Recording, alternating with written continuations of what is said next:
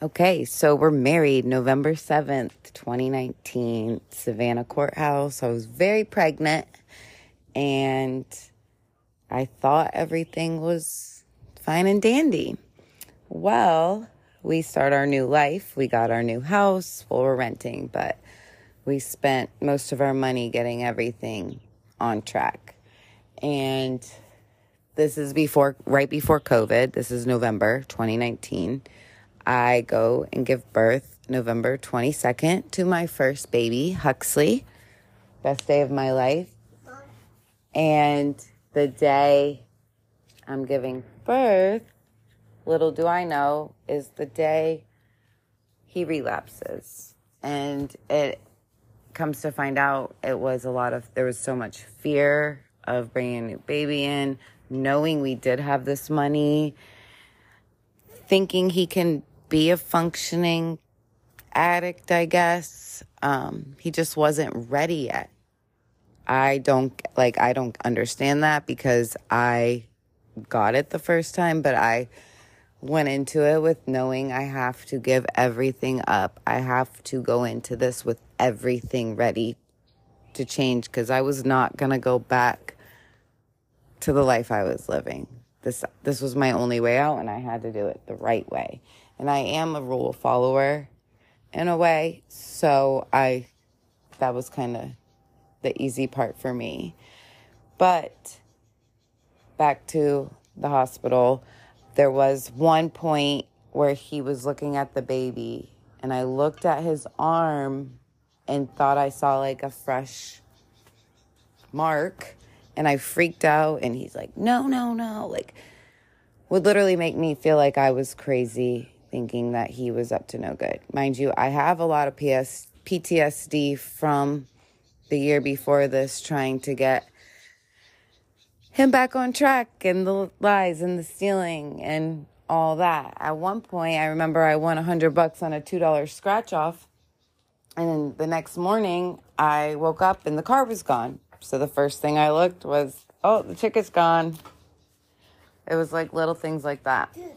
But back to the hospital, I questioned him. He made me feel like I was crazy. And we went home. He was always running errands for me, which I didn't think anything of it because I was a new mom and didn't think he was doing bad stuff. And it was around Christmas time, and there were all these $80 charges. Mind you, the most popular amount of money for these drugs is they're $40. It's $40. So he was going to Walmart and doing cash back. So it was like 80, it'd be like 81 and some change because he would get like a pack of gum or something cheap. And this was the only pharmacy, Walmart, that sold syringes without a prescription.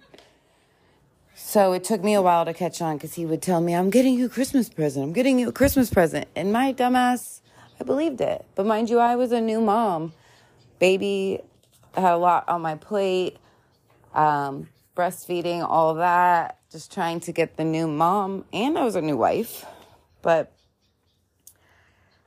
he was doing that, and it continued and continued. From the day Huxley was born, coincidentally, it was one solid exact year. That whole year, because COVID started in March, he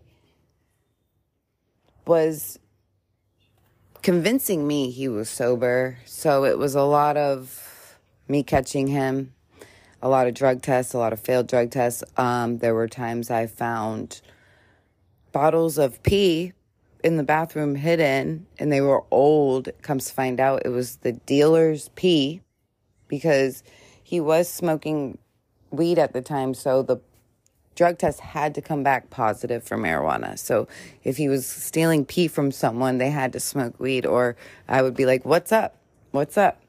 So, it went on. I would find paraphernalia. I would go through the truck.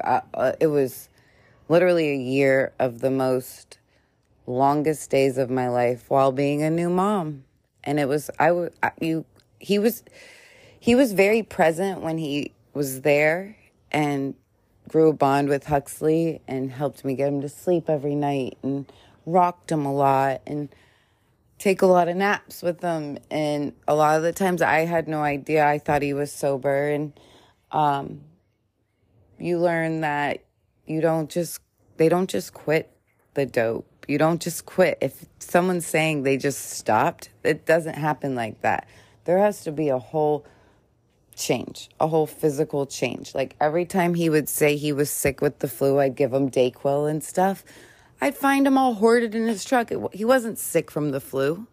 Like I was believing his lies because I wanted to trust him.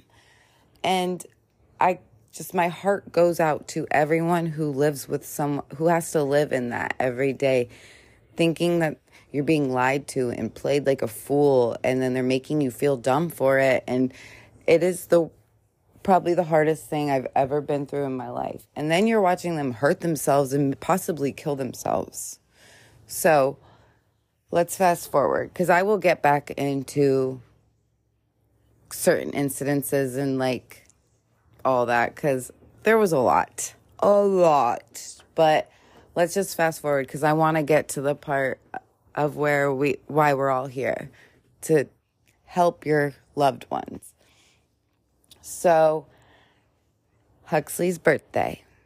First birthday, I made t-shirts. We were going to my mom's. I made Daddy a t-shirt. My nephew is 5 days younger, so they technically almost share a birthday. So first birthday together, we're going to have it with them. My husband, separate driving. So we get there, and I can't get in touch with him. I don't know where he is. I don't know what's up. I can't remember if I thought he was sober or not. I literally can't remember at that time. There was so many different times. Well, anyways, he's missing. So my first thought is he's up to no good, though, no matter what, even if he was sober. And Huxley blows out his candles, and then I get a phone call from Bubba at the hospital. He overdosed. He took Narcan to save his life in the McDonald's parking lot. That's where he was. Huxley's first birthday. Something has to change. He's never almost died. So this was a huge wake-up call for him. So all the promises, I'm sorry, I'll do better, I'm not going to do this anymore, blah, blah, blah, blah, blah. The next day, I guess he had to get one more out, because he pulled up in the driveway and he looked like he was feeling really, really fucking good. And he let me, search him. It was weird. He just sat there and, let me search him. And I found all this stuff in his hoodie pocket, flipped out. And that's when the next day he went to the MAT clinic and got on methadone. And he has been sober ever since that day. But I totally forgot about a month before Huxley's birthday. We did try treatment, so I did think he was sober when he overdosed. We went to treatment I took him to Greenville, South Carolina, dropped him off, made sure he was all set. He did over 30 days, and he snuck a bus ride back here, and he was trying to do good. And while he was gone, I started a recovery clothing line in hopes to help others share hope. And my big thing was Hope Dealer on shirts. And it was a big hit.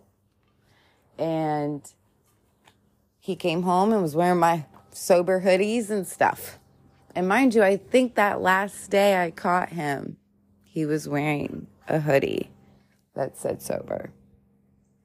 Everything's about signs and coincidences with us. But he has been sober since November 24th, 2020. And I'm so freaking proud of this dude. He has been through hell and back. He was dealt the worst hand of cards growing up. He was raised by a single dad. He has been through it. And to see this guy jump so headfirst into recovery and changing his life, and then watching God give him these promises and these great things that he thought he would never, ever, ever have. He never thought he'd have a brand new truck. He never thought he'd have a business and be a boss and be a respected man in this community. I am truly honored to be his wife. I'm truly honored to see him go through this process and to see a broken man become such a beautiful person. It makes me really emotional, but I want you guys to know that hopeless person can be someone so beautiful again. There is something beautiful in you, in every single person. These bad people, they're not bad people. They were given a shitty hand of cards and they're sick. They're freaking sick. But there is a solution, and I found it. My husband's found it. We have combined it. We have found different ways to help people, and we want to direct you.